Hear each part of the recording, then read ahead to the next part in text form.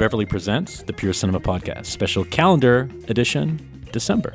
Yes, our first calendar episode where we're dealing with the programming for the New Beverly Cinema, our new partner. We have a guest with us joining to talk about the calendar, and it's Mr. Phil Blankenship. Hi, Brian. Hi, Elric. This is Phil Blankenship, the social media manager over at the New Beverly. I'm so excited to have the Pure Cinema Podcast on our team. I think it's going to be a perfect partnership. Yeah, we're really, really psyched about it, and it's been fun so far. But we've been looking forward to, you got a little something for us here. It looks like some calendars that we can look at while we talk about. Here, let me give you some of these. Our official calendar was printed today, so Lovely, I love it. And this is the first calendar in, is it one calendar year, or so the last calendar was December 2017? correct. So this is the first calendar of 2018, Cool. unless you want to count the little dummy calendar that we have on our website right now. We don't.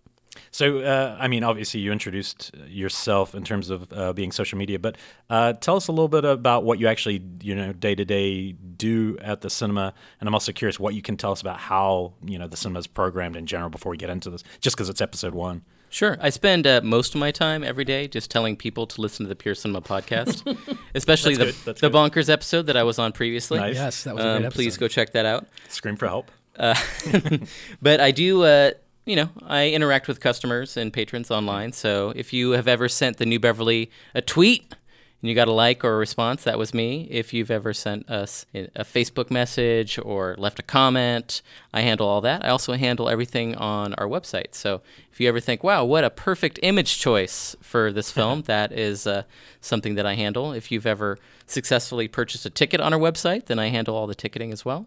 If you had problems with any of those things, then I think that's Brian over here. That's my fault. someone else. That's my bad. I jumped in there. But so any post on the Twitter feed, so you pick all the pictures for the New Beverly Twitter, and I always love the pictures that you choose. Thank you. They're great. No, I'm a guy who, because I've been running a blog for years, takes a little time selecting images, and so I appreciate somebody else that I know is not grabbing the first image that comes up on a Google image search and is actually looking for something interesting, and I know you're that guy. Well, that's very kind of you to say. I do love it. I love movies, so I guess I'm in the right spot. You are. What can you tell me for people who don't know? Because some people maybe know broad strokes about how the theater's programmed. Only whatever you can reveal behind the curtain. And we're always curious how some of the themes come together. Because this one definitely, we're going to be getting into every single film here, but definitely there's a couple themes running parallel here. So first I'll give you like a little background on the theater. So the New Beverly's been around since 1978. We are a repertory theater. We play older movies, and we do it on a double feature format. So a couple times a week, we switch it out, and we play different double features that are themed either by topic or filmmaker, actor, sort of things like that. And we've been going about it a long time. And then in 2014, the theater started to be programmed by Quentin Tarantino, who actually owns and operates the theater.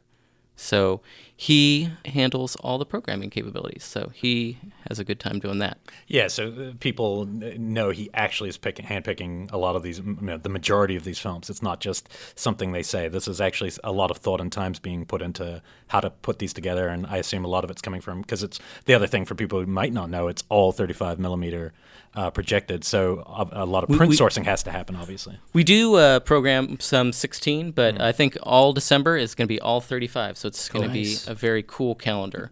So what we generally do at the theater is Quentin comes up with his program for a month, and he turns it into Julie McLean, the director of operations at the theater, and he actually draws out a little calendar. He draws a little graph and, like the different calendar days, and he handwrites all of the films that he wants played, and then he goes over it with Julie and tells her why he's doing certain things and options. Sometimes he'll put multiple titles, because what happens when we actually sit down to go research film rights and find film prints, sometimes things become unavailable. So sometimes he'll give Julie and our team, some options to look through. How much harder is that getting? I imagine the world of print trading and is just getting harder, that studios are probably locking up certain titles because they can't be bothered putting them out. What is that world like? I mean, that seems like an adventure story to me. Yeah, that's actually probably the most exciting part of my job. I am one of the guys who goes out searching the internet and all of our like collector networks. There is an underground film circle populated by a lot of people that run similar themed theaters across the country and film programmers and festivals. And there is just an untapped, unseen, secret archive of film prints out there. And so we source film prints from them, from studios, filmmakers, things like that. And while some studios have made it more difficult to get film prints out of their hands, others have actually opened their archive to us. Cool. We've been getting a lot of special, beautiful archive prints, a lot of films struck from the original negative, things like that. I would actually say that the films themselves have probably never looked better in the 40 years. Oh, great. Ooh. Is there like a master list out there that you guys are able to look at when you're making these plans so you know, oh, I didn't even realize that was available, there it is? Or is it really a back-end thing that a film's chosen or a number of options and then you just go on the hunt? Yeah, I mean, I've certainly compiled like various lists from some of our biggest acquaintances. And, we've shared those with Quentin, so I think sometimes he probably looks at that and knows what's available. But otherwise, he's, I think, pulling from his own knowledge base. Yeah. What's the name of the book that was released about the world of print? It's 1,000 Little Cuts? 1,000 Cuts? 1,000 Cuts, yeah. It's written by Jeff Joseph and Dennis Bartok. Yeah.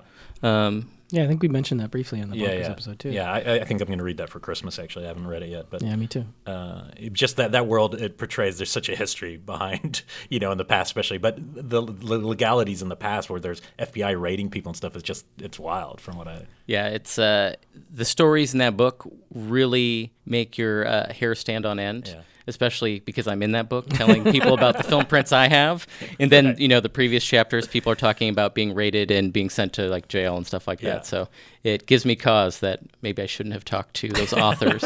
And now it's in print. And now you're on a podcast admitting it. So it's exactly. double jeopardy. But also, beyond the private collectors and the filmmakers and the studios, Quentin pulls a lot of prints from his own sizable archive. So yeah, I was going to ask about that. So I'm guessing, and I've seen this before on the calendars, you'll see IB Tech print. I'm guessing a lot of those are his prints, the IB Techs, or is that stuff he just loves to show IB Tech when he can?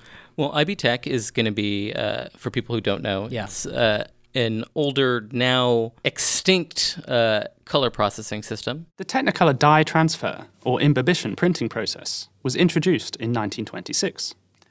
It had been in development for almost 8 years and was seen as a replacement for the problematic cemented printing technique. It was largely invented by Daniel F. Comstock, who was one of the founders of Technicolor. The dye transfer process became one of Technicolor's greatest legacies and remained in continuous use for almost 50 years until the mid-1970s. Technicolor prints were inherently a little soft. They weren't as sharp as black and white prints. This was because the dyes had to transfer into the blank film, and they spread a little bit. To maintain a level of sharpness during the early days of three-color printing, Technicolor applied a key image underneath the dyes. The key image was actually a light or soft black and white image printed on the film. Each dye was then printed on top of this, one by one, as normal. This enhanced the definition and the contrast. Technicolor's imbibition technology was used in the United States until 1975, in Britain until 1978, and in Italy until around 1980. Despite the superior quality and cost savings when making large quantities of prints, Technicolor struggled to maintain the process with competition from Kodak's Eastman Color and other rival processes. Technicolor's imbibition technology is now considered obsolete. The equipment was deinstalled years ago. It has been dismantled and dispersed. It can't be reconstructed again, at least not without huge investment. Because of this, Technicolor prints are now irreplaceable. They cannot be recreated. The technology is effectively extinct. Another benefit of Technicolor is that the prints don't fade. When compared to other companies' color processes, which became notorious for fading to pink or magenta over time, Technicolor prints have held their vibrancy to this day.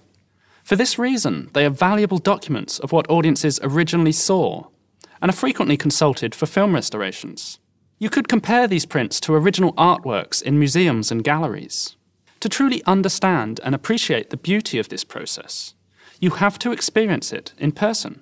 And the film prints look stunning. They look otherworldly almost. The color looks unbelievable. Whereas a lot of vintage films, the color has faded on vintage film prints. Yeah. So those are fairly special, and I think that we do run a lot of those, certainly more than probably any other theater around. And I know that Quentin has quite a few in his collection, so... That's cool. Yeah, I'm sure that maybe the Egyptian had, indicated at some point they were doing that, but the New Bev calendar was the first calendar where I noticed IB Tech print tagged entries. So I was like, oh, that's interesting. I didn't know people were into that still. It's kind of a sort of seal to be like, you need to check this out because all these IB Tech prints out there, those are the last ones in existence. So if you don't see it now, you probably never will. Those prints aren't getting younger. Yeah, and it's like better than Blu-ray probably for those that are just like, well, I've got it on Blu-ray, but this sounds like a really incredible color. And I certainly know a lot of film collectors who trade in IB Tech prints, and they have actually worked with studios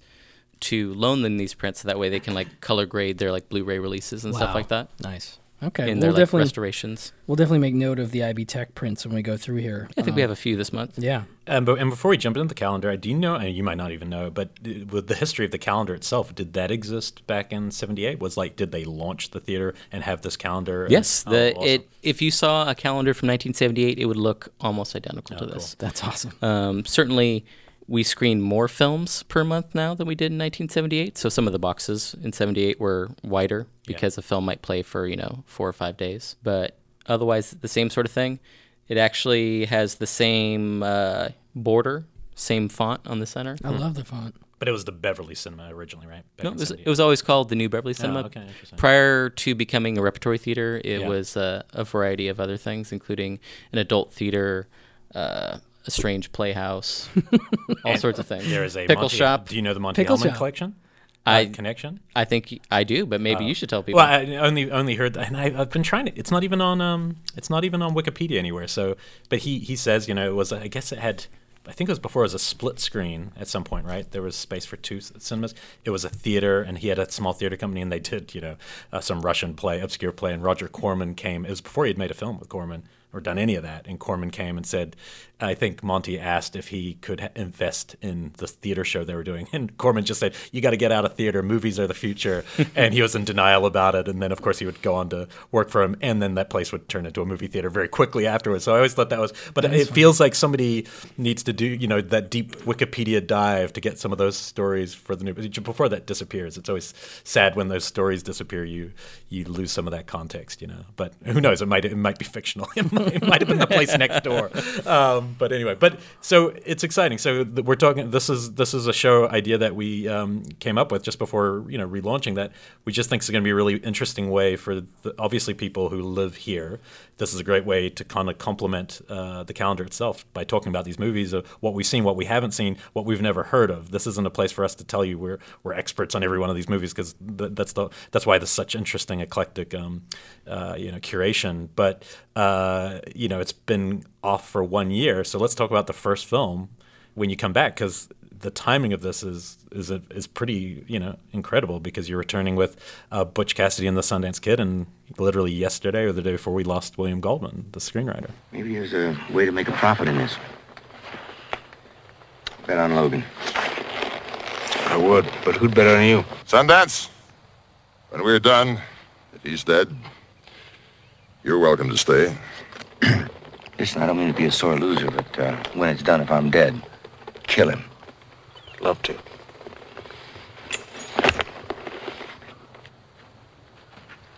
No, not yet. Not until me and Harvey get the rules straightened out. Rules? In a knife fight? No rules. What? Well, if there ain't gonna be any rules, let's get the fight started. Someone count 1, 2, 3, go. 1, 2, 3, go. I was really rooting for you, Butch. That was the first huge laugh in the movie. The kick in the balls was so startling when it happened. Paul Newman didn't do that. No one did that. Western heroes did not do that. And there was a moment when that movie was playing, when it was new, when there was this gasp and then this huge laugh. It was wonderful. You were telling us something about the two of them at that time as well. Yes, I was trying to set up that there's, they have an odd relationship, I would, but who'd bet on you? By the time that scene was over, I had hoped that you would basically understand what the two men were, how they were different from other people, how they had a big gang, how they were miserable with their lives, and don't mess with them. I think you need to take a closer look at that calendar because we're actually reopening with Butch and Sundance the early days. Yeah, well, you're opening with both of them. To be fair. To be fair, yes. But we are actually playing the prequel first. Okay, which I had, to be perfectly honest, had never even heard of. Didn't even know there was a prequel to this movie. They're made 10 years apart, I guess. Yeah. And that's Richard Lester directed, which I thought that's fascinating because I love Petulia a lot. Yeah, we actually screened it a few years ago during a Richard Lester festival that we had. Yeah, it stars Tom Berenger and William Catt. Tom Berenger is Butch. I'm Butch Cassidy, the outlaw. You don't know who I am? I'm a fairly well-known outlaw. That's right, Dutch Cassidy. William Catt is Sundance. Lily. Not again. Come on, are we gonna rob something or not? Yeah, we're gonna rob something. Okay, how about a train? You don't just go and rob a train. That takes practice. Butch and Sundance, the early days, before the fame, when fun was the name of the game. Stop the train! Oh, you fellas want to get off? Tom Berenger, I watched the trailer, and Tom Berenger actually looked really good as a young Newman in terms of that character. Like, actually, it sold it. I wouldn't think so on paper, because I think of Berenger, he just looks so different. Post-Platoon Berenger is a totally different Berenger, I guess. Yeah. But has anyone seen this one here? I think I have, but it's weird. Phil, you'd remember I remember I had the Playhouse VHS of this, and I bought it used, and I know I was like, okay, I'm going to watch this. It looks exciting. Richard Lester, I don't know if I watched it. And then I bought the Shout Factory DVD double with the Charles Bronson movie, Death Hunt, and I have not opened it. So I don't know if I've watched it yet. More reason to be there December 1st. That's right. Exactly. I haven't seen it either, so I'm looking forward to it very much. I, of course, have seen Butch Cassidy and the Sundance Kid quite a few times. Yeah, with the Paul Newman specialist, George Roy Hill. He did a number of great Paul Newman films. But I did read this, which is for those who, I was curious, I wanted to look it up, that some of this actually had scenes that Goldman had written for the original and couldn't fit in, have actually bled into the prequel. Oh, interesting. So that was the only tidbit I thought might be interesting. So I'm very curious to see them in that order. We'll definitely be there day one and talk about it on the next episode. That's something I'm pretty excited about. But just the timings is pretty remarkable. Yeah, he's one of my favorites, and Adventures in the Screen Trade was one of the first in Hollywood books I ever read, and I was just kind of like, wow, this is something else. He's an interesting dude, that's for sure. Because we'll definitely see a lot of Christmas and gangster, spoiler, as we get into this, a lot of Christmas and gangster themes coming through, but obviously Butch and Sundance, and I assume, because you didn't pick this film, you have no idea why this film to relaunch, because it seems that's the only one I'm curious about, just because it's the first thing when you're back. Any idea? Any insight? I'm very curious. I know that Quentin played Butch Cassidy and the Sundance Kid at the Lumiere Festival in France when he went there last year. I was 6 years old when Butch Cassidy came out, and I actually saw it at the famous Grauman's Chinese Theater in Hollywood, which actually was my very first trip my parents ever took me to Hollywood. So the first time I ever saw Hollywood, I ended up seeing Butch Cassidy that night. I know that he's a huge fan of the movie, and I've been reading a lot of the trades reports about Quentin's new movie, Once Upon a Time in Hollywood, and I keep seeing the referencing the chemistry of Paul Newman and Robert Redford and Butch Cassidy, using that to refer to Brad Pitt and Leonardo DiCaprio in that movie. So I think there might be something that we're working out here. Nice. I'm very interested. That's cool. I do know something that's very interesting is that Quentin specifically said that most theaters would play Butch Cassidy and the Sundance Kid first. It's certainly the more well-known movie. It's probably more well-regarded. But the interesting thing is we're the new Beverly. We can do things our own way. And our way is that we're going to play Early Days first. I like it. It did cross my mind. I won't lie. Like, as soon as I saw that, I'd kind of like to watch Butch, but hearing that reason, it's cool. It's like, I actually want to see Early Days first. I want to warm up, especially because it's the first night the theater's open in a year. I think that first movie, I don't know, not like I won't be paying attention, I will be, but I want to have something that I can kind of amp up to. Well, probably anyone will have seen it. And so that's kind of a fun way to kickstart. So. Absolutely. Also, Butch Cassidy and Sundance Kid has such electrifying ending that it's going to just cap the night. I think it'll be a very good way to walk out. Yeah, how do you close with that ending and then go right into another? It doesn't make sense. I think your way is the only way. So that's the first 3 days of the programming. So Saturday, Sunday, Monday. So it takes us through December 3rd. Yep, and then we have to now, for those looking at the actual thing, you have to flip to the other side because we're going to go in order. So we've got our. You tell us a little bit about, like, as you've written on here, Kitties and Midnights. Just explain that, because I know you've been more involved in obviously midnight programming everywhere, in LA in general. Talk us through these sections. So every weekend, the New Beverly has midnight movies on Friday and Saturday. Friday night, we tend to screen a movie by or related to Tarantino. And then on Saturday, we play something different. So I'm excited that our first midnight back is going to be Dazed and Confused, which is kind of one of the ultimate hangout movies, good vibes. And we're going to be celebrating the 25th anniversary of that. So. Wow. Oh, wow. Oh, Mike, I got to tell you about this dream I had last night. Oh, yeah? Why's that? But, you got to promise not to tell anyone, okay? Yeah, sure. No, say I promise. Oh, Jesus. I promise not to tell anyone. Okay, thank you. Well, okay, there I am, and I'm getting it on, with what have this perfect female body. Uh-huh. But... What? I can't say. Oh, come on, man. You can't give a build-up like that, and not deliver, right? I mean, come on, a perfect female body. It's not a bad start. But the head of Abraham Lincoln. Ah. I mean, the hat and the beard. Oh, well, let's not think too deeply on this one, right? That's not. Man, I just suddenly felt old. I did not realize that's 25 years. And that's a fun one because I don't think of it as a midnight movie, so I'm kind of excited about it as it becoming a midnight movie in that sense, I feel like this isn't new. It's been a midnight movie before, right? Certainly. But it's a great starter. I think it's a really... It's a movie that has grown on me and grown on me and grown on me over the years. I remember it came out when I was in high school, and there were some people in my class that I wasn't... Let's say I wasn't friends with these people, and they were just all about it. They just loved this movie. Were they like Ben Affleck with the paddle? These weren't paddle-carrying people, good. But they were folks I just wasn't necessarily into. And so I think I just was like, okay, they're way too into that movie, and I don't want anything to do with it. And I didn't watch it for years, and then I finally watched it on VHS, and I was like, okay, yeah, I get it. But, maybe I thought it was just kind of like... I think I'd written it off as like a stoner movie or something, which is... really unfortunate of me to have done, because when I watch it now, it's literally one of my favorite movies. Like it's in my pantheon of movies that I love to just, like you say, hang out and watch. It's just so, and it's got a great ending. I mean, there's so much about it that I love, and I love the sort of way it connects to Everybody Wants Some. I think those two are really, and that's a movie I feel like it did not really get the play that it deserved or the attention it deserved when it came out, and I'm hoping it'll eventually find its way into the midnight circuit so it can get a little more love. Yeah, I think it will. Yeah, what kind of movies do best at the New Bev at midnight? I mean, I always assume it's genre fare, but you're there for most of the midnight. What do you find people most flock to at midnight? More outside the box type stuff? Yeah, I would say probably one of the most successful things is definitely like the genre fare. So horror is always going to do well, and we're going to see a bunch of horror like later in the month as the midnights. But strange things, weird things that are a little outside the normal double feature purview. Yeah.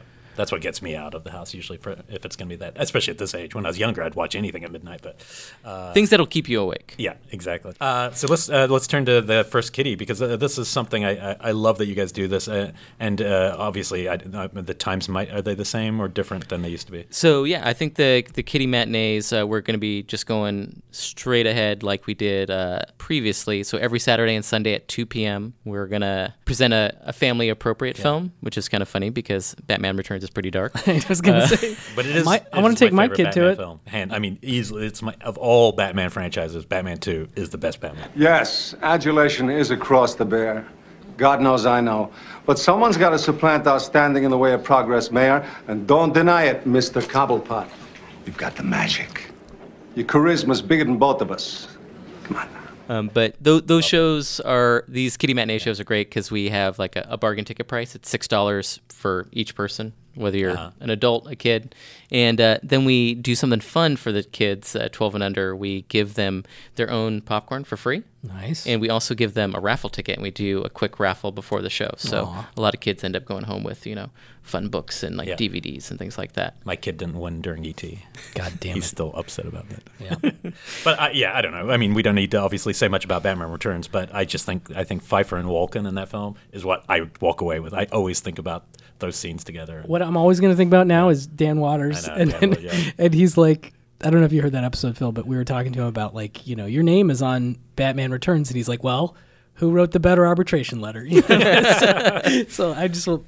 His arbitration letters is what I think of when I think of Batman Returns. I love Batman Returns. I think it's great. Maybe we can get him out to tell that story in person to children. I think you should. But so all the kiddie matinees in December, they're all holiday themed. Okay, so cool. Batman Returns is It's a great snow is movie. is a secret Christmas movie, which is my favorite kind. And there's quite a few of those on here actually.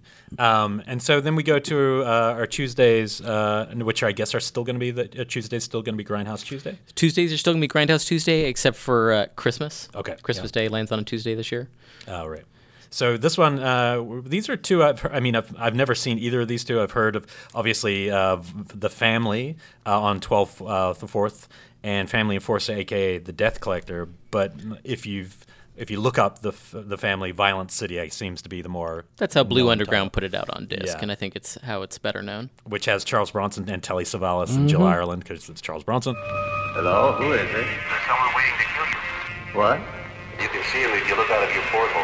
Being a killer is easy if you're a member of the family.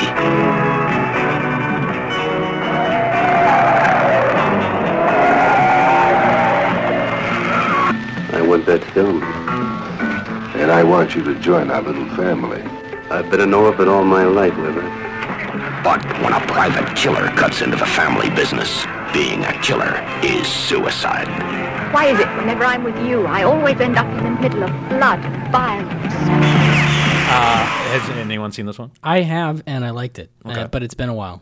I have. It's directed by Sergio Solima, the Italian master, so it is very hard-edged, very Italian, very 70s. I remember it having a good ending for some reason. It has a surprise ending, There I we think go. is what the Okay. trailer says, or something like that. yeah. But the sequel is the first Joe Pesci film, I believe, unless that's a misnomer. I know Joe Pesci's in it with Frank Vincent, but I think the B feature. Yeah. Family Enforcer.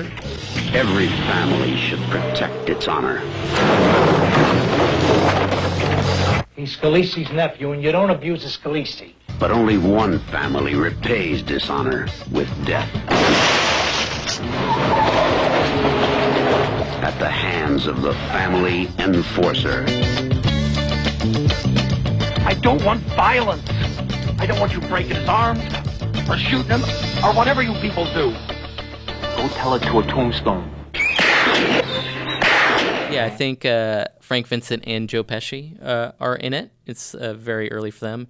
And the story has always been that De Niro saw the movie, made Scorsese watch it, and that's how everything happened after that. Raging Bull. So there's a direct line from Family Enforcer to Raging Bull. Yes. I love it. Or even a direct line into Goodfellas, which we have later in the week, because Frank Vincent and Joe Pesci are both in that, too. Excellent. No, that one actually looked pretty gritty. Like, I wasn't sure what... was it actually made as a sequel, or is it just title? No, I think kind it's... of sequel? I don't think they're connected. They're not rated. Okay, They're related. Just the word They're the just, family in there. Okay, cool. So those ones actually look really exciting. So this is where we get into our kind of gangster-themed sequence here, which is exciting. We then go on the 5th and 6th. We've got some De Palma, Untouchables. Big fans of Untouchables? Love it. Of course. Yeah, pure opera. And then one I haven't seen again, and it looked, actually looking at the trailer, Ben Gazzara looked incredible playing Capone. I run this outfit. Me, Al Capone. How do you think it's going to go in there, Al? Waste of time. Instead of the government trying to put me away for running the business, they ought to be putting all that effort in getting rid of the Reds and Bolsheviks who are trying to take over our wonderful country. There hasn't been an honest election in this town in years. Now you know who owns this town. Mr. Capone, you're breaking a lot of laws around here. Capone, the man who made the 20s roar. He seized a piece of America all for himself and rose from street fighter to emperor of Chicago. Yeah. Now, this is one I feel like I thought I had a DVD of this somewhere, but I don't know if it's really that available. I'm sure you would know, Phil, if it is. But I think there's got to be. Is there not a disc? There's got to be a disc. There might be, but I get it crossed with Dillinger for some reason. Yeah. Because they're around the same time. And the St. Valentine's Massacre is another one. Yeah, those I know the availability of, but this one I don't. But yeah, I'm a huge Ben Gazzara fan, and he really, I don't know. Quentin picks movies with good trailers, I'll tell you that. And I'm just watching some of these. I'm like, yeah, you've sold me with this trailer, but Ben Gazzara alone would have sold me. So. Well, Dick Miller would have sold you. You would have seen Dick Miller in the trailer, and then Cassavetes. So it's kind of exciting to see Ben and Cassavetes in another. But it had the best. The one thing I wrote down was its tagline was "The Private Life of a Public Enemy," and I'm like, oh, that's writing. Love it. I'm sold alone.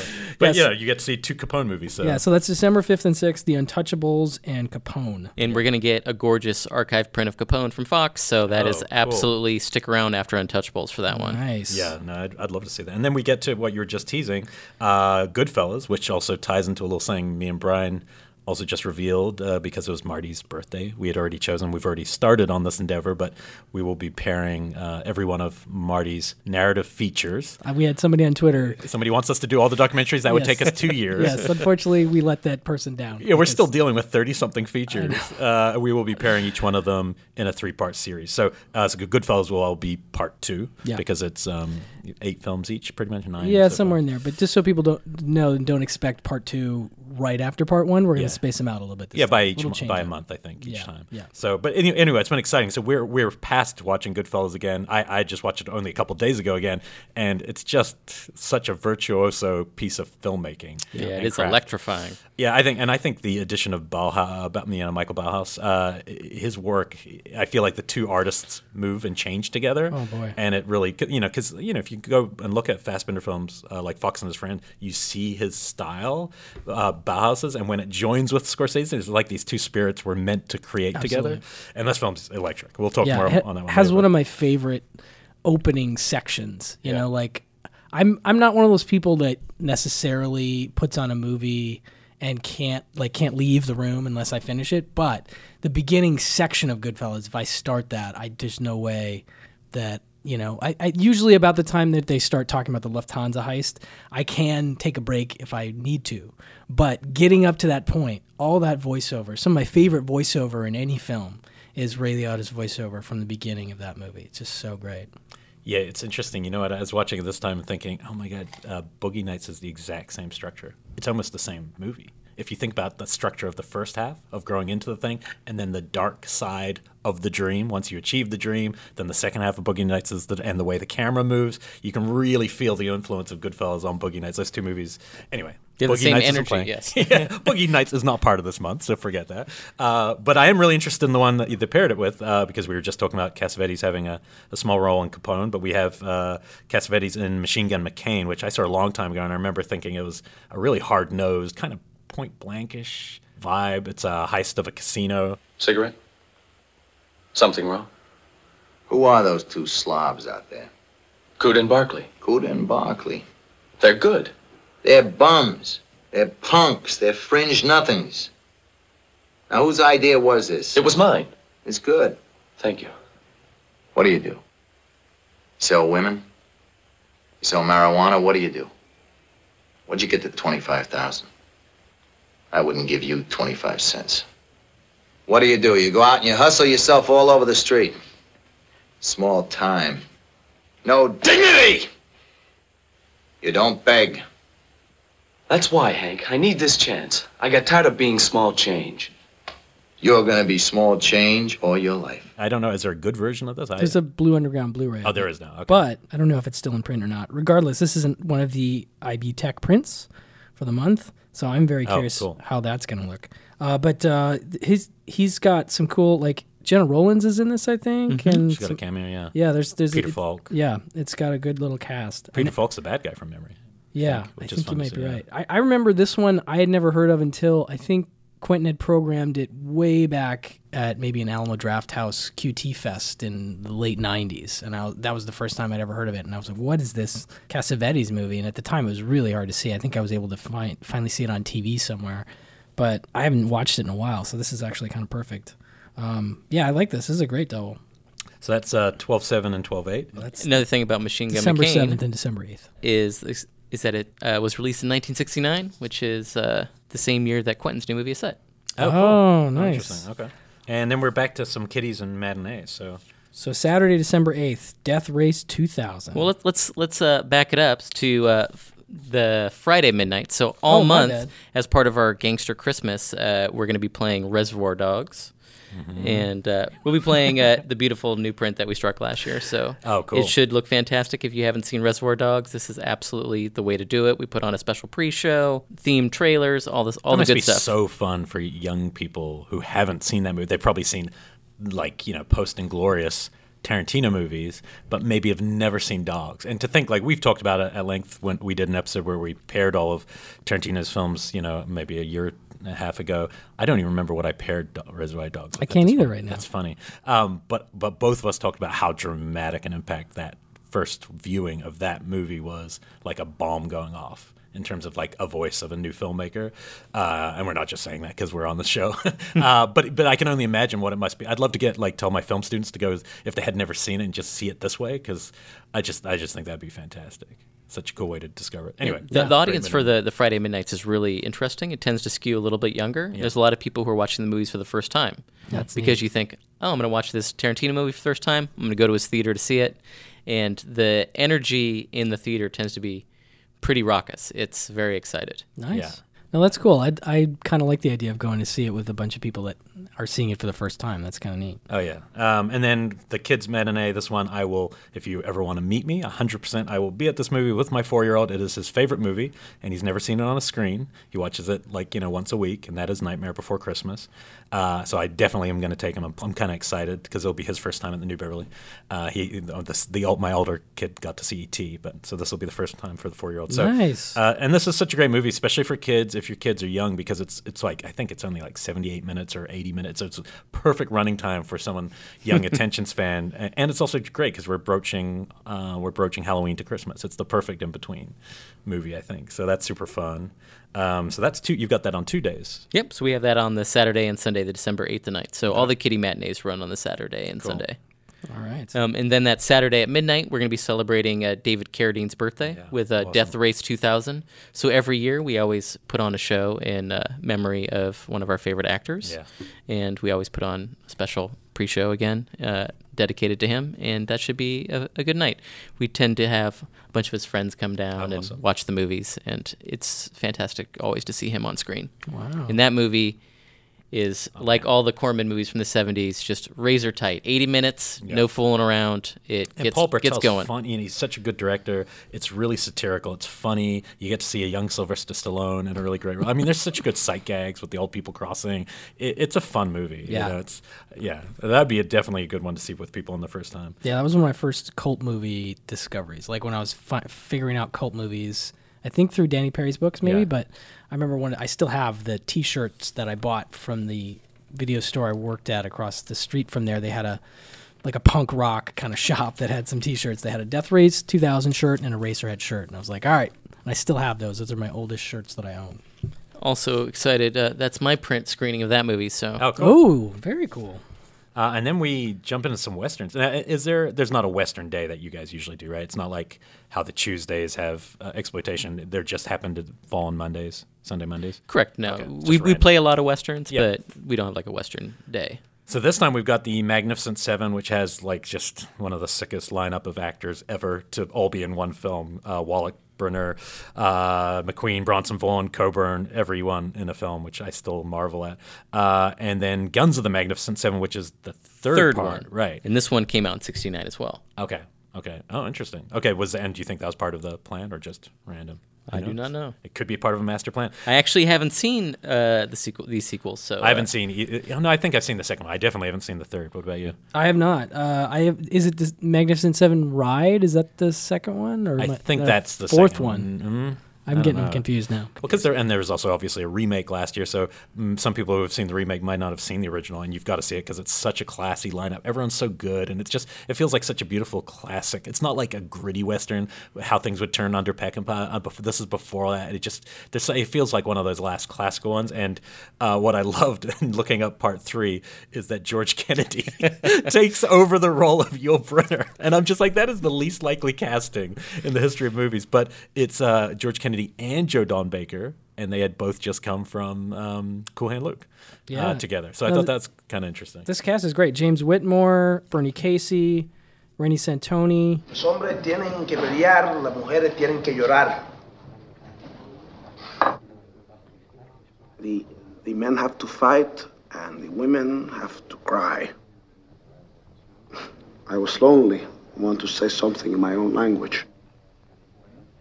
Why, Max? Men have to fight and women have to cry. I don't know, Chris. It's just a saying. Yeah, it's a good lineup. Yeah, it's one of those like sort of like, I don't want to call them second tier character actors because to me they're A tier, but these are guys that when they appear in any movie are great, and you put them all together, and I feel like that's exciting. Like I like the Magnificent Seven, but I'm like way excited for Guns of the Magnificent Seven. Yeah. Well, it's like and this is pre-Ocean's 11 casting that way, where you just load it with just and obviously disaster films too. Obviously, we have those just casts that go on for hours. I love that stuff. Yeah, it's a lot all of the fun. boxes on the poster. Do you know anything about these prints? I know that they're both coming from the studio, so they should look fantastic. Oh, great. Okay. Yeah, that seems like a must night. Actually, of the night so far, that's one I feel like I would definitely would love to see both of them together. I feel like that's the perfect one to bring your dad to. Yeah, exactly. Yeah. And then we have, because I feel like you often have a Hong Kong night. Am I just imagining that, or is it just kind of common in the Exploitation Tuesdays? I think that we probably play more Hong Kong movies than other theaters, but it frequently lines up in our Grindhouse Tuesdays. So these are the two I knew of anything on the calendar. I knew nothing about either of this. We have Hong Kong Hitman Grindhouse, A Taste of Killing and Romance, which is a great title, directed by Veronica Chan, who I looked up and had made a lot of films. Looked interesting. And then another one called The Odd One Dies, which is a triad gangster film. And co-directed by Johnny To. Yeah, Johnny To, who I'm much more familiar with than this one. And Andy Lau is the actor who's obviously in tons of movies from this period. Have you seen either of these films? I have not seen either, but reading up on both of them, they sound very interesting and they're very similar. They're both about hitmen meeting hit women and then having complications. Yeah. Yeah. No, I mean, so I Mr. and love Mrs. going. Smith stuff. Right. Nice. Going blind. Okay. All right. I mean, that's the thing. You know what you're going to get. It's going to be fun and it's going to be action packed. And take this one, Brian, because this next couple, because we talked about initially going like Henry Hathaway double. And both of us, I remember. Yeah, when we this first is one read it. when we first saw the list. I was excited about because I like Henry Hathaway. We've got on December 12th and 13th, The Last Safari and Shootout, and boy, The Last Safari is a really rare movie. Like, it is. I don't think it's ever been available on home video at all. I can't find a trailer online. I can't find anything. Yeah, I mean, I think maybe there's a Region 2 DVD, maybe. I like that it comes up if you read the plot. It sounds like a big game revenge film. It's like it sounds like exploitation revenge, where it's like I'm going to get revenge on the elephant who killed my friend. Nice. And I'm like, yes, I'd watch that. Yeah, me too. No, I like sort of big safari. Like I'm a Atari lover. I think Atari is. I mean, as much as it's about people capturing animals for zoos, and that's kind of shitty. I like that movie a lot. It's a long movie, but there's something about the environment of that safari setup that I'm just really into. So this one's got Stuart Granger in it, and I don't know too much of the other cast, but that's an IB Tech print also. It certainly is. So it might be the last one in the world on that one. I'm really interested. And then the Shootout movie. It looked good. Head toward Gun Hill, all right. Man wants trouble. I ain't getting in any trouble till I find the trouble I want. Are you my father? What kind of a fool question's that? Don't you know he's just an old jailbird and yeller? He is not yeller.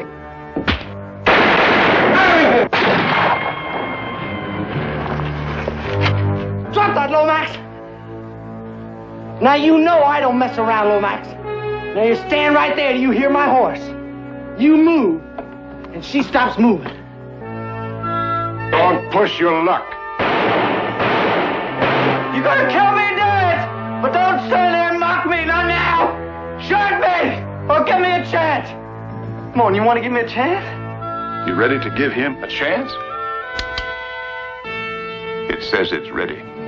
Yeah, Gregory Peck stars in this one, and it's a latter era. I want to say it's like early 70s. I think it is 70. Or yeah. And And Gregory Peck, I don't know, I just like that sort of older gunman kind of Western, just... But he gets stuck with a little girl, I guess, for most of the movie. So it looks, I don't know, it just reminds me of like a Clint Eastwood Perfect World. Perfect World? Perfect World, not cool. Like that kind of vibe from what I saw of the trailer. I haven't seen it. And I also saw Susan Tyrrell's in it, and we both love Susan Tyrrell. So. Yeah, there was definitely a couple other people in it that I recognized. Yeah, I think it's like Henry Hathaway made that right after like True Grit, maybe. So there you go. That's why that it makes had, sense. Yeah, I didn't initially even recognize his name, and then I was like, oh, Cole Northside 777, and yeah, he's got a great one films. called Five Card Stud that I really like with Dean Martin and Robert Mitchum and Roddy McDowell that I hope the theater plays at some point because it's available on home video, but it's a little sketch. Anyway, I like Henry Hathaway. He's a workman director, not necessarily a stylish guy, but a guy who makes interesting films, and so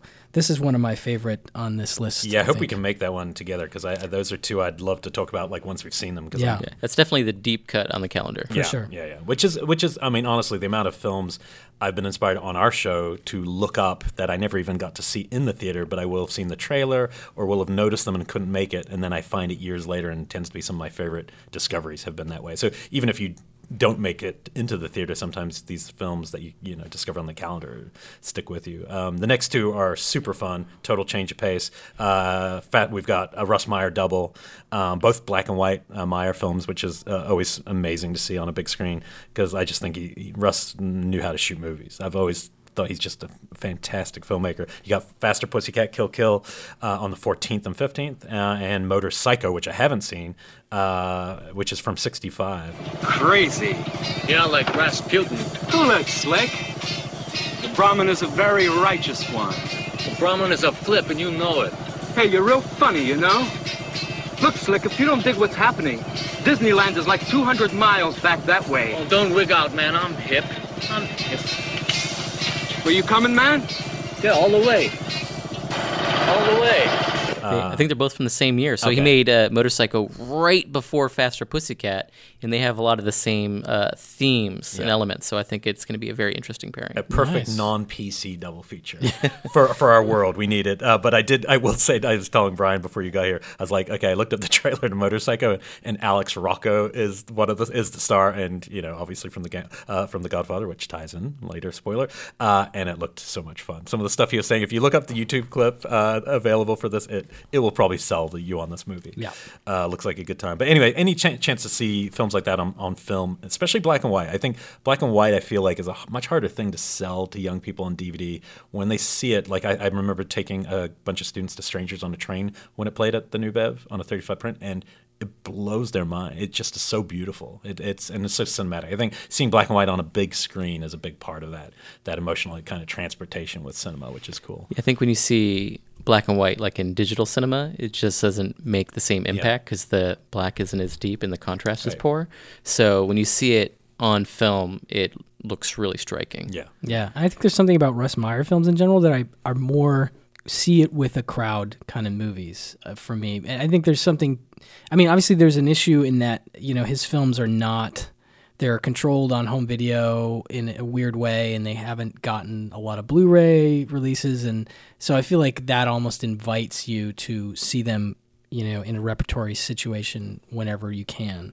But I find that it's in the I've seen Faster Pussycat at least once in a theater, and it was a blast. And so I think his movies are designed you can watch them alone at home by yourself, but of a lot of the movies we're talking about here, that's the kind of thing where I think this is just a lot of fun to go and see. And the energy will shock you if you haven't seen those films. Like the way they move and the pace, they're exciting still. And that's, I know you talked about the runtime on Nightmare Before Christmas, that it was under 80 minutes. So I think both of these are too. So if you want to bring your children, then especially Faster Pussycat. So good. Speaking of which, we then move back to Midnights on the 14th. Reservoir Dogs and on the big screen again. Another chance to see it. How many is that? 3 times or just twice? It's the whole month. Okay, whole month. Every Friday. So we got 4 Fridays. And then a film that last time I saw it was a couple years ago on TV, and I found myself like really emotionally moved, is The Muppet Christmas Carol. Michael Caine in that movie really gets to me. There's something about, I mean, that the Scrooge tale in general, and it's going to come up again, is just to me the perfect Christmas tale. You know, it's any version of this tends to get to me a little bit because of how you can reflect on how you've lived your life and how you're gonna live your life. But there's something about Michael Caine in this, and I feel like this was a period where what year is that? Like is it late 80s? 92 it says. 92. Where Michael Caine's not strong period I think is like mid 80s to probably mid 90s, and then he gets a beautiful next act to his career. But there's a period where it seemed like he was just saying yes to everything. And I've always loved Michael Caine, but I feel like watching him in this felt like this is one of those things where he just nailed it. And it's just a great version of a Muppet movie, in my opinion. I don't know if you're a fan of this one. Yeah, definitely. No, this is one of those Muppet movies that I feel like still has a really strong fan base because it's a holiday movie and because it's a Muppet movie. I feel like Michael Caine acts against the Muppets as if they're real, which they are. And you don't always see that with some performers, and I think that's what really sells this movie. And he doesn't blink. Don't blink. That's all that matters with Michael Caine. That's all you need to know about his acting. And I mean, after Jaws the Revenge, he had to make another Christmas movie. Hey, I love Jaws the Revenge. It's a lot of fun to watch. It's one of my favorite Christmas movies. That's right. Is that you're right. But I it's an forgot island, about so you that. can't. Junkadoo. That's the festival. Never forget Junkadoo. But we're not playing Jaws, so we'll save that for when we are. We'll do our deep dive on Jaws 4. And then we are moving on to... What's that? Oh, it's a midnight. We got one of your favorites, I think. Yeah, okay. I'm psyched about this. It's hard to get me out at midnight, but I guarantee you I will be at this midnight. Lewis Jackson's brilliant, probably my favorite Christmas horror film, Christmas Evil. This Christmas, Santa's going to make everyone happy. The grown-ups and the kids. Christmas Evil. The non-believers. Watch out!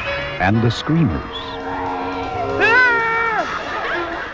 And this Christmas, you better believe in Santa, or he'll slay you. Merry Christmas, Frank. Christmas Evil, the night he dropped in. On the 16th. I think I'm with you. AKA You Better Watch Out. It kind of transcends being a horror film because it's definitely less interested in being a horror film than it is in being a just fascinating, artistically made character piece. Brandon Maggart's the lead actor, and everyone loves discovering that it's Fiona Apple's dad. It's like the most exciting thing nerds can ever discover. Like, oh my God, did you know that Christmas Evil? Everyone's talking about. This is one of John Waters' favorite. It is his favorite Christmas movie. It's also one of his favorite movies ever, and he is largely responsible for rediscovering it, helping it get restored, making sure it got seen by people. It's the only film Lewis ever made, which is a shame.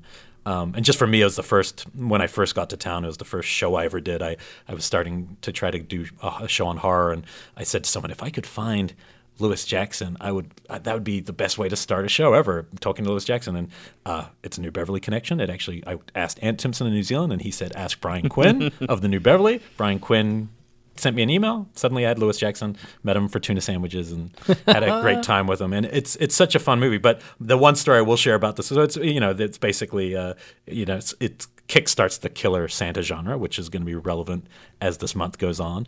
But it does it in a way. I mean, the opening's almost like it feels like it's referencing Citizen Kane and all sorts of movies. It's a very highbrow in terms of its influences. But the really interesting thing about this film is the cinematographer is Ricardo Aronovich, who had shot films at this point. He had shot a film for Zulawski, Possession fame. He had shot Alan Rene's Providence. He had shot 2 films before Louis Malle and Raul Ruiz.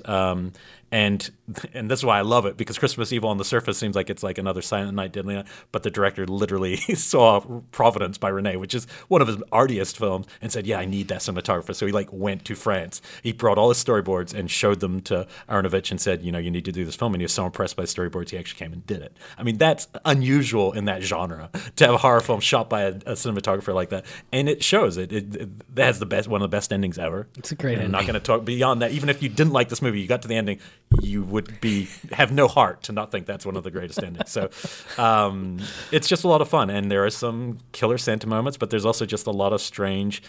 He's a toy maker, which is really interesting, and the toy factory stuff's beautifully made. There's an amazing Santa lineup. You don't want to miss the Santa lineup. So this is definitely going to be one of my picks of the month. Very excited that you're showing this one. I can't remember the running time though. At midnight, it's 94 minutes. Okay, that's good. It's a film that feels a little slower because it's not a typical genre piece. Yeah, it's dark. Yeah, the comment when I told in an email when I said to Phil, "Oh, I'm so excited about Christmas," you guys, "Yes, it's depressing. I knew you would love that." He's about right. So anyway, don't miss that if you've never heard of this one. That's great. And then we're segueing into our more classical Christmas movies, right? Yeah, so we got more Santas. More Santas. December 16th and 17th, we have Miracle on 34th Street and Santa Claus the Movie. And that's the 47 version of Miracle on 34th Street, not the 90s version. Yep. And Santa Claus the Movie is the Dudley Moore version with John Lithgow as the evil corporate entity. I remember that one being kind of magical. I haven't seen it in 30 years. I remember there being great reindeer scenes, but I have no idea what that would be like to see that one again. The movie's pretty interesting. It's almost split in half, where there's like a huge mythic history of Santa Claus in the North Pole, and it's very fantastical and interesting. And then the second half is the New York Dudley Moore stuff. Dudley Moore doesn't even come in until like really far into the movie. And he's but an elf, for the record. Yeah, and John Lithgow is like an evil toy conglomerate guy. He's got ideas on how to do it better, right? Like how to mass production can be improved, which is quite funny to me. Yeah, it's interesting. Santa Claus the Movie is almost like a double feature in itself. Wow. I always remember it as one of the other movies that Jean O'Rourke directed. So it's like Jaws 2, Somewhere in Time, Santa Claus the Movie, Supergirl. Like this guy's got a really interesting filmography. That's interesting, yeah. Yeah, I think it might even be the same producers as Supergirl. It's definitely nice. like that team.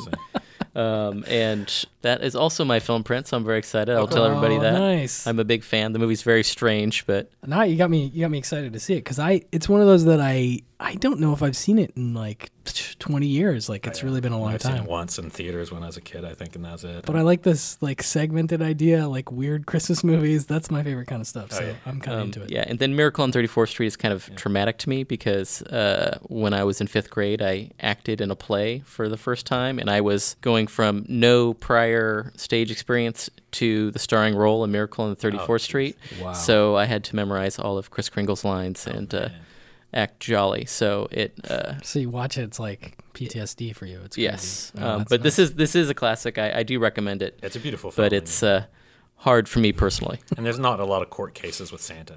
I feel like we Kids don't get enough love courtroom dramas with Santa. Scenes. Yeah, Kids are big into that. Yeah, 12 Angry Santas. I like that. I'm into it. I would watch that. But no, that'll be a good double. We've got an Angry Santa later, which is actually one of my favorite movies on the calendar. No, this next little period. There's like a few really great Christmas movies here in a row. Okay, so then we get our Grindhouse double. This one has become one of the staples of the theater. I saw this double 2 years ago, I think it was. I know it changes sometimes which films go with it, but we're talking Black Christmas. By Bob Clark and Silent Night, Deadly Night? Yeah, I think we've done that specific double for the past 4 years. But Black Christmas has been a tradition at the theater, and the long-running Grindhouse shows. They've been doing it for at least 10 or 11 years, so they've probably even been doing it longer than that. Every year, it's kind of their signature show. It's probably my favorite show of the year. Nice. The print you showed last time was one of the best prints I've ever seen. Yeah, and that film just looked glorious. A fantastic restoration, like on film, and it looks great. But it's a great time where all the Grindhouse maniacs that come to the New Bev throughout the year, they all convene on that one show, and it's kind of like a family gathering. So we all say goodbye before everyone goes home for Christmas. There was a little girl murdered over in the park tonight. Yes, I heard.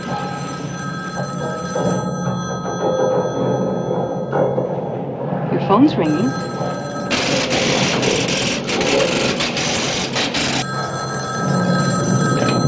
Hello? Hey, Mommy. There's a baby. Baby, all right, Mommy. Hello? Who's there? I know you're there, nasty man. You answer me, spirit.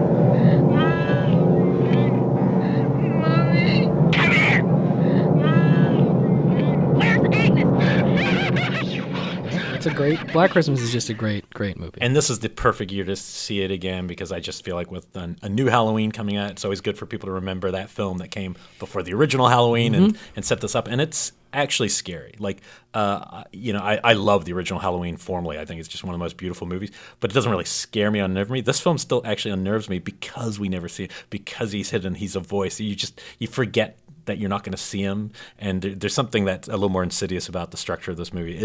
Bob Clark's a hell of a filmmaker. This streak of films he had in this certain period, I think is really strong. We're going to be seeing another classic by him coming up.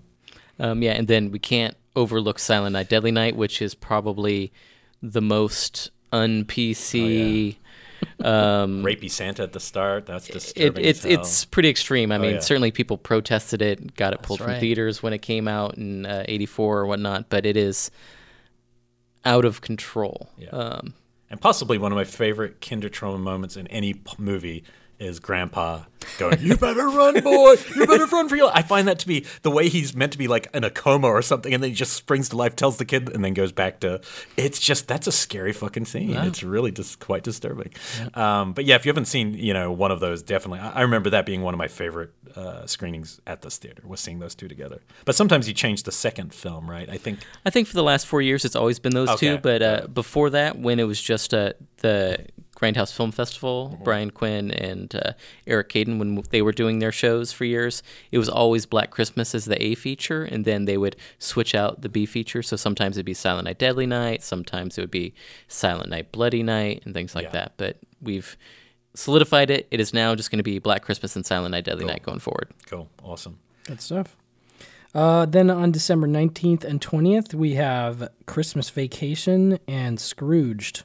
Couple latter-day classics. Yeah, I mean, Christmas Vacation is a lot of fun. That's one I've seen the least of all the vacation films, but it's a lot of besides Vegas.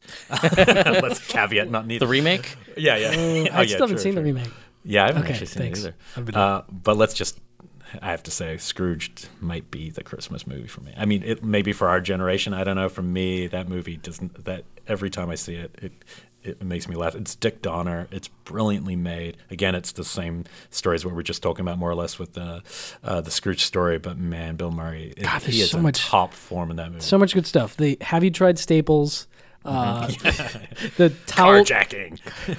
That fake commercial that starts it off. That is great. Yeah. What's the I wrote it down. The Night the Reindeer Died. Oh, yes. Starring Lee Majors. I'm like, yes, I want to see that movie. That is, you know what? For a long time, I got that cross with Santa Claus in the movie, so that when I thought of, I was like, Lee Majors is in that, right? No. That's the fake a dream. Movie. It's Scrooge. But also, just the whole towel VHS thing is pretty great. When he's going through his gift list and deciding who's worthy. That's where he feels that movie. I mean, Bill Murray's got tons of great, but that one feels like he's the biggest movie star. There's something about him being in this big Christmas movie, and the character's bigger than life, and he's running. There's something about him that I feel like, wow, that's Bill Murray at really one of his finest roles, and it just doesn't age. I showed it to some young people just a couple years ago, and I was amazed how none of them had heard of it. That's why I picked it at Christmas, and they're all just blown away.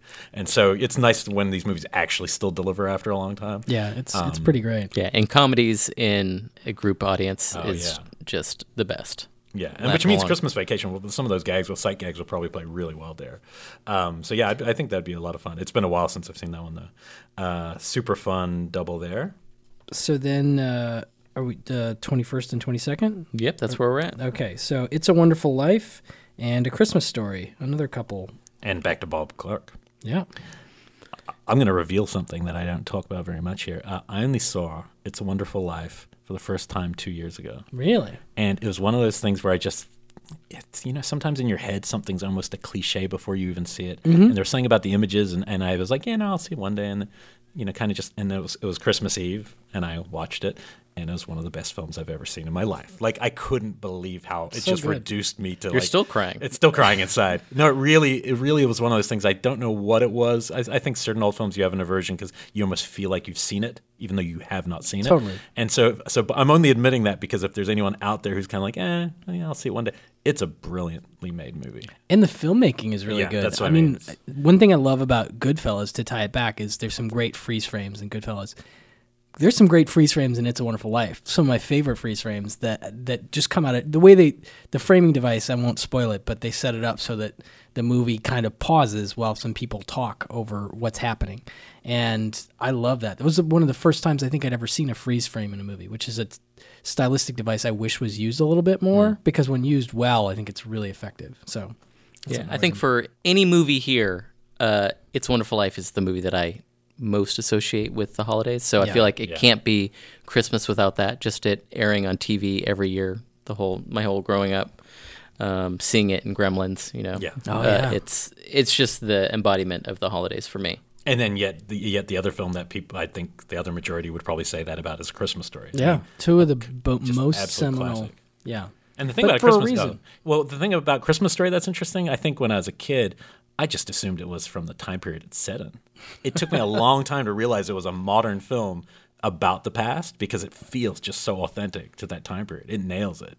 I think it wasn't until I went to a horror film and was sitting next to the redhead kid who had grown up. I was like, oh my God, I'm sitting next to the bully. The guy put his tongue on the frosting. But it's a brilliant film. And Bob Clark's range there is it's just strange that it's the same director of Death Dream, you know? That touch, that lightness of tone it's a remarkable movie. I have a leg lamp in my house. I'm just saying. And I want to just point out to all the listeners out there that the New Beverly loves it if you haven't seen a movie before. So please come watch those movies for the first time with us. There's nothing better than watching a movie for the first time on the big screen. Yeah. Agreed. Yeah. We won't judge you. Yeah, no, this is really inclusive, and it is that's part of the reason we're doing this whole thing is because it's about encouraging people to go to the theater to see these because, I don't know, I think you do it more than I do, and I wish I did. You like to save things. Yeah, I mean, because I don't know. When I was younger, I was definitely a completist, and now I almost try to save one film by any director I love to not see it straight away. So there's something to look forward to, but especially if I get a chance to see it on a big screen. Yeah. I still haven't seen Once Upon a Time in America only because I want to see it on a screen. It's the only reason. Otherwise, I would have rushed to see it. It's just one of those movies I'm holding back. Maybe the New Beverly will play it one day. Not in December. Well, you don't know because... Because we're not through it yet? No, because the Saturday, December 22nd, we have a midnight double feature. So we have... I can think of nothing better to play with Eric Freeman's Silent Night, Deadly Night 2 than Sergio Leone's 3-hour classic. So yeah, we're talking Silent Night, Deadly Night 2, which is largely Silent Night, Deadly Night 1, and Eric Freeman. It is yeah. the most clever recycling of footage ever released on an unsuspecting public. Plus one of the greatest performances in psychotronic cinema. Absolutely. It is, and the reason YouTube exists. I feel like there's no point of YouTube except to have put the Garbage Day clip up and shared it with millions of humans who had never been aware of this film otherwise. I think that's a beautiful thing. So, and enigmatic. I mean, I guess there's a little. Obviously, now things have changed, but for years after the popularity of that started coming back, the lead actor was, no one knew what had happened to Eric Freeman. And so it's only in the last, year, I guess. I think that the New Beverly screened it a couple years ago, and I think he actually made a surprise stop by. Yeah. Yeah. And we ended up interviewing probably maybe a few months after that on Shockwaves, the other podcast I do, him and the lead from the original Silent Night. We got was them that together. Shockwaves or Killer PV?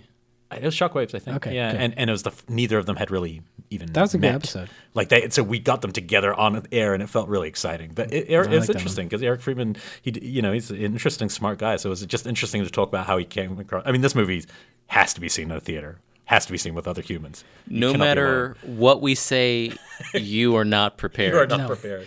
But I'm very excited because we're going to add, as our little Christmas bonus to you, we're adding a movie after that. So it'll be a top secret, unannounced movie. All I'll say is that it's not any of the other movies that's playing this month. It could be Once Upon a Time in America, but it's probably more likely that it's going to be another holiday horror movie. Nice. Oh, so probably not the Leone film. Okay, but he didn't rule it out. Anything's possible. So, why didn't he do more holiday horror? He should have. He would have been virtuoso if he had. I am a big fan of, that series in general. Let's just take a moment to talk about Silent Night, Deadly Night while we're here, because I made it every year for the last 4 years, I think, on Shockwaves. I watched one of the ones I hadn't seen. So I just, there's only 5. And I actually think they almost get better as they go. I think 5's genius. Wait, I think 5's amazing. 3 is better than 2? Come on. I'm not bagging on 3. I'm just saying. I mean, 3's the least in some ways. Well, 4 is. But I mean, Brian Yuzna's is a very strange and very non-wintry film set in L.A. You wouldn't even know it's a part of this franchise really because it's about witches, which is strange. But 5's like The Toy Maker, Martin Kitt-Rosser, and it's an interesting film. But they're so different. I can't think of another franchise where each movie is so radically different, except for 2, barring half of 1. but they're fun, and it's a fun thing to kind of go through. So maybe it'll be one of them. Maybe it'll be there's Silent Night, Bloody Night. There's millions of there's still quite a few unspoken It's Jaws 4. Yes. Wait. Junkanoo. Oh, damn it. Yeah, I guess it could be a stealth one. I hadn't thought about that. Yeah. Anyway, that's gonna be a fun night. So bonus film and go back towards the Kitty Matinee. Kitty Matinee, December 22nd and 23rd. We have Jingle All the Way. Every holiday season, there's one toy everyone has to have. I want the Turbo Man action figure with the arms and legs that move, and the Rocky Roaring jetpack, and the boomerang shooter. Getting it is every child's dream. Whoever doesn't can be a real loser. Finding it You got the doll, right? is this father's nightmare. I'll get that toy. I promise. Whoa!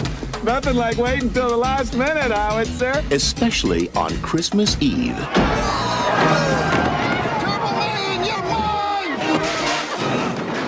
I'll let you take that, Phil. Yeah, what do you have to say about Jingle All the Way, Phil? I'm actually a big fan of Jingle All the Okay. Way. Has either of you seen it? I've seen it, but boy, oh boy, has it been a long time. Oh, yeah. And I'm not in any way disparaging Jingle All the Way. I just don't remember it. I remember a couple crazy shots of Arnold flying through the air, and that's really all I can remember about Yeah, it. what is the premise of it again? The premise is that Arnold didn't do what he was supposed to do. He didn't go out and get the toy that his son wanted for Christmas, and now he is making a last-minute dash to go get the Turbo Man doll in time for the holiday. With Sinbad. But, of course, it's a sort of Cabbage Patch Kids. Everyone's looking for it. No one's got it. Yeah. It gets crazy. So Sinbad plays a fellow father looking for the doll, and their combat sort of escalates throughout the movie as they both try to get the doll. Nice. But it's a short film. It's like a 20-minute film, right? Wait, that's a feature? It's a feature. Oh. And it has it's the screen debut of the poorly maligned Jake Lloyd, but he's really good in it from, Star Wars movies. Does he play the kid? Yep. Oh, that's great. That's him right there on the calendar. You can't quite tell. Oh my gosh, look at that. But Sinbad's really funny in it. I don't think Sinbad gets enough love. Phil Hartman plays like the neighbor who is like, maybe macking on Arnold's wife, played by Rita Wilson. The cast is really good. So wait, is this a prequel to House Guest or post? Because that had Phil Hartman and Sinbad too, right? Yeah. So it's a shared universe thing. I think it's a Marvel thing, is what we're talking about, basically. That sounds good. good. That actually sounds like a lot of fun to me. To be honest, there's something about that sort of '90s period Arnold that I find when I'm going back to now, I'm enjoying them way more than I. You know what part of it is I was not hardcore, but I was in my video store years in the mid to late 90s. And so any movie that came out that was the big movie, I was just kind of like, whatever. I didn't want to hear about it. Everybody's renting it. I didn't care. And I think that has blind spotted me. Like, I've seen it, but I haven't watched it for years because of whatever associations I had with it at that time. But that sounds really enjoyable to me right now, and I want to go and show my daughter, is what I'm saying. Yeah, and last year we did an overnight marathon of Arnold Schwarzenegger movies for his 70th birthday. It was called Arnold All Night. And the lineup for that was top secret. And all people did was they gave me a list of the movies that they wanted to see, and they're like, just don't play any of his comedies. Don't play any of his comedies. People were like going to get really angry if I played any of his comedies. So, of course, we opened with Predator. People were very amped. But then we went Predator directly into Kindergarten Cop. Which I actually really like Kindergarten Cop. Yeah. And all the people who asked not to play an Arnold comedy loved it more than anything. It actually brought down the house. It was probably the most successful movie I love it. of the night, and I think that he has a good comic touch. I think you're right, actually. I think his comedies, that might be part of what's going on in my head, is there was this idea of Arnold comedies are bad in the 90s. I remember back then, and it feels like obviously still now people think that, but Yeah, he's got a lot of stuff that I think that is... Twins is fun, too. Yeah, he's done some funny... I don't know about Junior, but he's done some really good comedies that I like, actually, now that I think about it. Now Phil's going to program Junior because of you. Thanks. No, maybe. Maybe we'll break out the Junior trailer put to play before Jingle All the Way. There we go. I'm excited, but you also have to remember that we're 3 old guys. But, there's younger families now, and there's people who were kids when this movie came out, and now they have kids themselves, and they want to take them to that, and maybe that'll be the way for a new dad to tell his child that he does not have the gift that he wanted for Christmas. He was the guy who was governor. He's going to tell the kids. That's wild. No, it seems like a different world. Of the Kitty Midnights, actually, I mean the Kitty Midnights. I love that idea. We got to have a Kitty Midnight section where it's just midnight movies for children. Of the Kitty Matinees, actually, I love all of them, but that's definitely one that I might, I don't know. My kid is hard to get out of the house, but... Really? Yeah, she doesn't like to go out. Oh, okay. She's a homebody. Well, she'll also, go out of the house for next one last thing about the Kitty Matinees here is I'm excited about this month because though Quentin programmed entirely the front of the calendar, except for that Hong Kong Hitman, which was suggested by Brian Quinn, Grindhouse Film Festival, who works at the theater, he asked for suggestions on the Kitty Matinees, so we made those suggestions. Okay, great. Nice. Well, and there's one to come that is obviously one No, of the I think great they're all films. great. I'm really into that. Okay, this is a double that I will definitely hand over to Brian. This is one that, Christmas, Die Hard is one of the ultimate Christmas movies. I have never been in LA for the last 6 years for this time period, and that means I've missed this, and I've always wanted to. This will be the first year I'm actually in town, but it's partnered with a film that I saw the trailer for the first time a few years ago at the New Bev and have wanted to see ever since, and you brought it up on a early Pure Cinema episode. I can't remember which one. I'll have to look Maybe and see. a crime films or Might have been. something, and that is a film called The Silent Partner. The silent partner has your number, and now your number is up. Who is this? Now that's the beautiful part of it, isn't it? I know who you are, but you're in the dark. And one night when you come home, you'll find me on the inside, waiting for you. And that'll be the night you'll wish you'd never been born. I love The Silent Partner. This might be my... the Hathaway is definitely one I'm really intrigued by, but this might be my pick of the month, is this double of Die Hard and The Silent Partner, because I love Die Hard. Die Hard's great, and I haven't seen it in the theater in a long time, so that would be a lot of fun. But The Silent Partner is one of the darkest, craziest, most fucked up Christmas movies that you're ever going to see. And I don't want to spoil too much because I know you haven't seen it. Phil, are you a fan of Silent Partner? I am a huge fan. Christopher Plummer is absolutely terrifying in that movie. God. I was just describing it to my coworkers today. I'm like, yeah, it's the dad from Sound of Music, but you'd never know.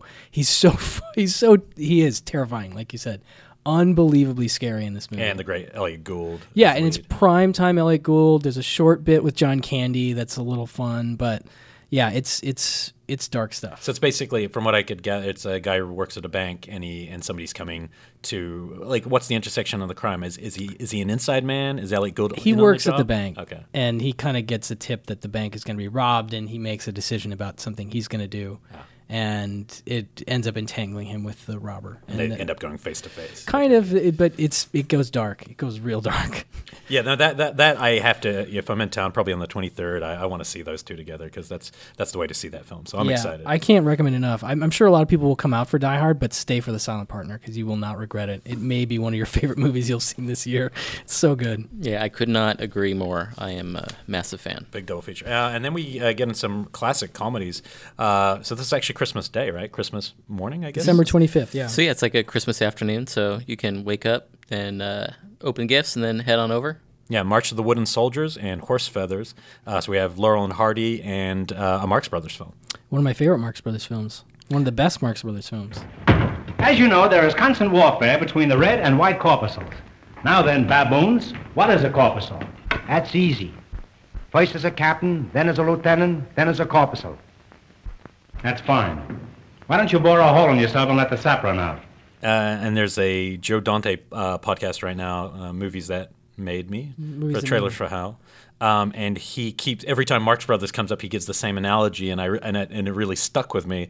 And this is a reason to leave your homes. But he says, one of the problems with the Marx Brothers movies at home is what the Marx Brothers did is they took all their films on the road and tested them with audiences before finalizing the cuts, and they gave extra space right after every joke because everyone's laughing over the jokes otherwise. And so when you watch it at home, you're seeing these strange pauses, and it just isn't the same. And he said, if any reason to see Marx Brothers, and I've really very rarely watched Marx Brothers at home, but the times I've seen them in theaters, they're some of the most effective comedies I've ever seen in my life. They're amazing. I'll watch them anywhere, anytime, but the ones I've seen in theaters are a blast every time. So, and I feel like I've seen March of the Wooden Soldiers when I was younger because it's Laurel and Hardy, but they're characters in this Christmas tale. That's one I haven't seen. Phil, are you a fan of that one? Yeah, I actually haven't seen it. Oh, okay. I'm curious about it. I know it's a classic, but a color film? Yeah, okay. Unless it's colorized. I think it's black and white. Okay. Oh, really? Okay, maybe I might have seen a trailer that was colorized. I could be wrong on that, but anyway, it looked interesting, and it looked different than their other work. It looked more manic, and there looked like to be like a lot of characters and a lot of Christmas stuff, Santa. So that could be a great way to introduce kids to these movies. Yeah, no, but Horse Feathers is top 3. Yeah. Duck Soup and Animal Crackers and Horse Feathers are my 3 favorites. But so the kids enjoy those. Yeah, I think that'll be a very entertaining double. Give good vibes for Christmas. And then at night we're going to be doing the Hateful Eight. So every year now we're doing that as a very Tarantino Christmas celebration. And it's snowy. It has Kurt Russell, who's playing Santa Claus this year, so that connects. So I think it all lines up. I know nothing about this new Kurt Russell I don't either. Santa I just film, saw a billboard I'm for it today. Yeah, I just keep seeing all the GIFs online. So he looks great. I'd watch him do that anytime. But I think this is justified. So I still think the dialogue of the Hateful Eight is some of the best written dialogue I've seen in years. So that's something that really stuck with me about that film. So yeah, this would be fun, but not for the kids. It's a dark movie. It's a very dark movie. It is. I think it's very appropriate for our times. Yeah. But also, if anybody out there is listening, I highly encourage you to come. That if you're a fan, every year we do something special. So that will be a special show. So you give us an example of what you might have done in the past, not what you're doing in the future. Maybe people can go on the internet and look it up. Okay. Maybe I will be cryptic. Very special. Fine, very special. But I would suggest coming. I think people, if you're a fan, definitely it'll be a good one. Okay, cool. Then on December 26th and 27th, we have a George Papard double. We have Breakfast at Tiffany's and the last IB Tech print of a film called What's So Bad About Feeling Good, which is another one I could find jack shit online. Yeah, that movie has never been available on home video, though we've run it a couple times. It's kind of a new Bev favorite. Nice. It's got a wild premise. Can you tell us anything about it? Because I couldn't really. I mean, I could look much. up the summary, but It is set in New York, and basically a virus spreads, and it causes people to want to do good. And of course, you're not kidding. No, in America, that if everybody's trying to do good, that does not work out for everyone. Yeah, and it's George Papard. Wow, George Papard. And, is it a hippie movie? Because I thought I saw George Papard with like a crazy beard. He gets happy or whatnot, but Mary Tyler Moore is immune, so it complicates their relationship. Oh, interesting. Wow. And there's a connector to a previous classic that is showing. George Seaton, the director, did Miracle on 34th Street. Wow. So that's something I did not know until researching. I'm always into the, can't see them anywhere kind of thing. Yeah. Like that's one of my biggest, I love to see things with a crowd that I've seen, but if it's something I can't see, I'm almost, especially now, because I feel like so many movies are available, like especially if you have a region-free Blu-ray player, most stuff you can get your hands on, but the ones that he's showing here that the Last Safaris and the What's So Bad About Feeling Goods, I'm really motivated, because it's a long haul for me to come out to the theater, and but I've always found I've seen a ton of movies at this theater that were things I'd never been able to see before, and I kind of have a warm, fuzzy feeling about the theater because of it. It's a gateway in that respect. And a perfect way to see classics. I mean, like Breakfast at Tiffany or It's a Wonderful Life. If this is the first time you see something, it will really stick with you. Breakfast at Tiffany's, I can take or leave. If it's your first time seeing Breakfast at Tiffany's, knows there's some uncomfortable elements in it that do not play very well in 2018. Yeah. Do you know if it's a good print of that one? It's a studio print. Should look fantastic. Gorgeous looking movie, yeah. Great. Okay. So that'll be an interesting double. And then December 28th and 29th. This is maybe the thing I most want to attend. I'm pretty psyched about this, too. Yeah, especially because the second one, I don't think I've ever seen it. Oh, Who it's knows? fun, dude. With Michael Caine. But yeah. So it's the Poseidon Adventure and Beyond the Poseidon Adventure. Perfect New Year's Eve fare. I like it. New Year's Day.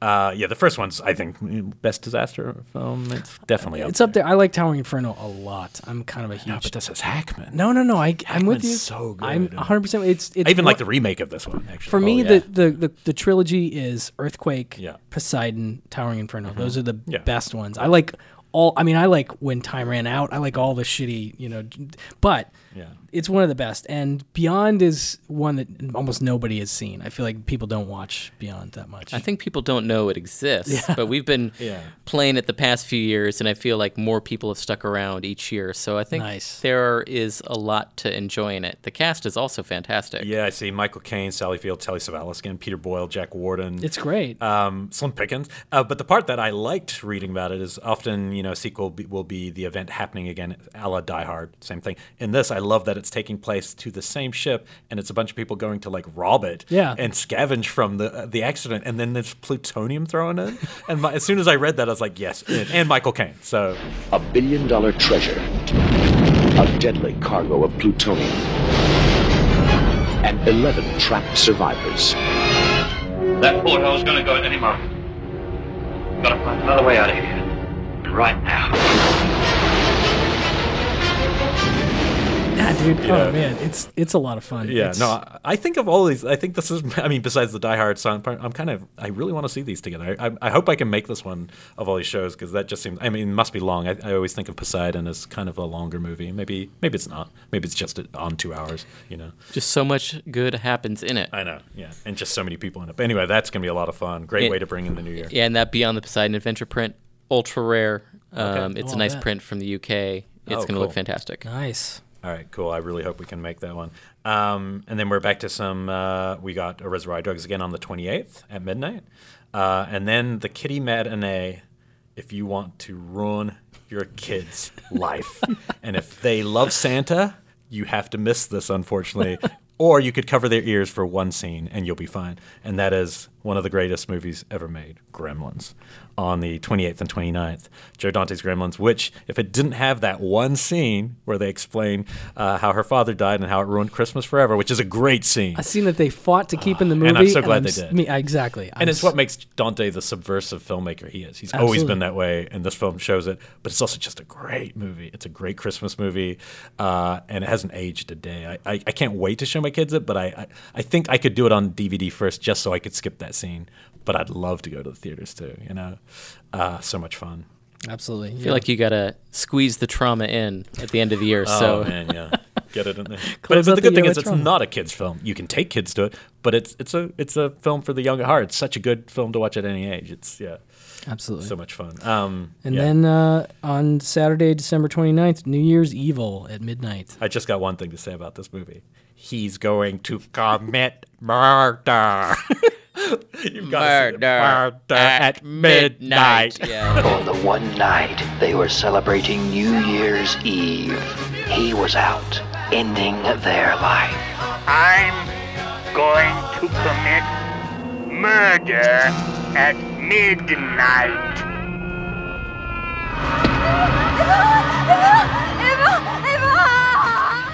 One terrifying night of unspeakable evil. New Year's Evil. It's one of my...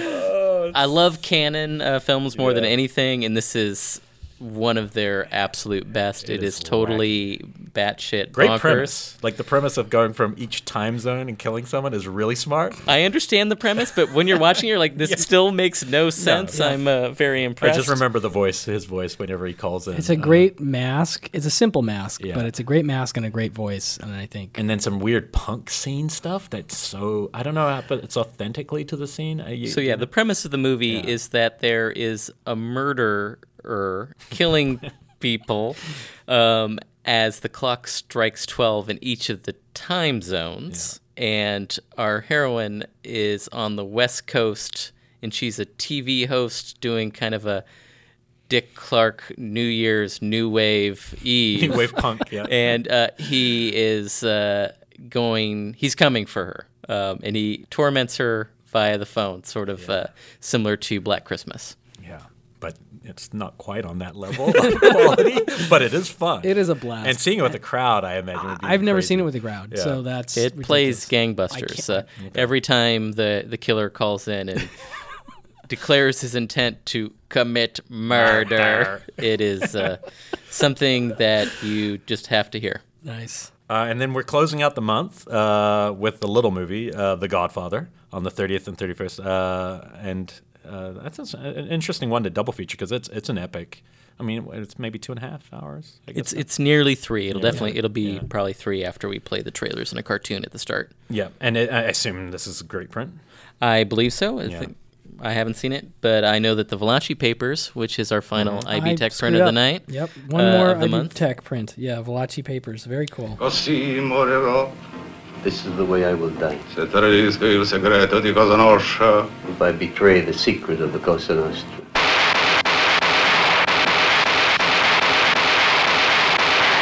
Only here, in New York, will be different. Because we are so many, will be 5 families. What about Maria, my kid, huh? Wherever she wants to go, I give you my personal guarantee that she will get there safely with a new name, a new passport, and enough money for the rest of her life. A film that dares expose the behind the scenes of organized crime.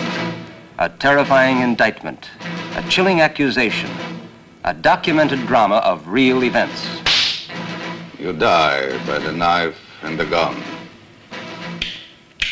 Terrence Young Bronson. directed, right? He did a lot of the Bond films, right? A good run of Connery Bond films and Wait Until Dark, I think. Oh, yeah. And so I haven't seen the Valachi Papers, but it's Bronson marked in prison. It seems like. And what's based on a true story? Is this a? Yeah, it's based on a mob hitman who turned state's evidence basically and testified about what was really happening in the Cosa Nostra.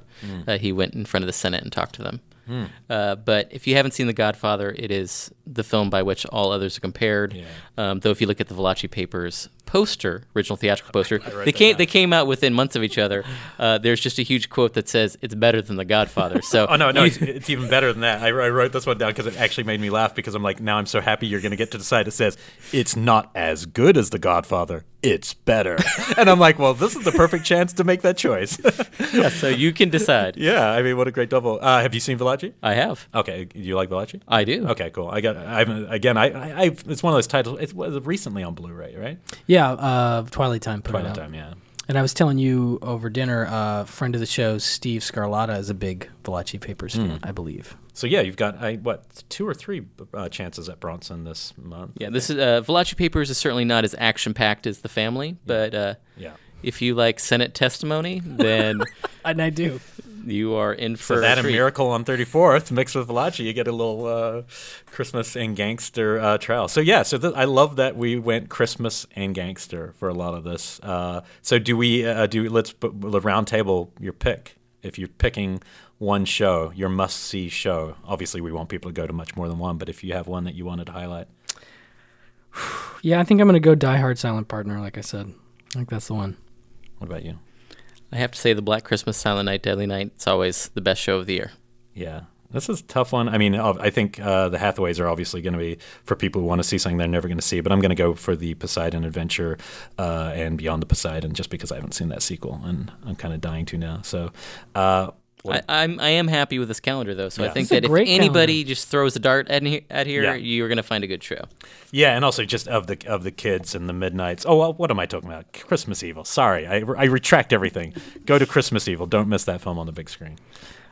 Just as a rundown, because I'm a nerd and I like this stuff, the IB Tech prints, again, playing this month. Machine Gun McCain on Saturday, the 7th and 8th.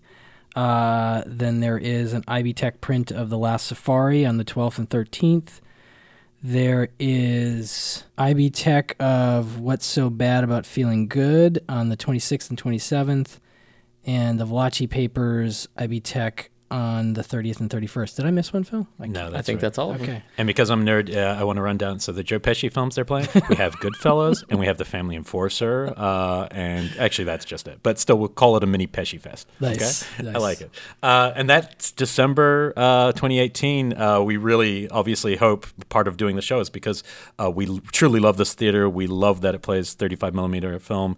It's such a great chance to see some of these movies on a big screen. So we hope you attend. If you see any of us there, come say hi.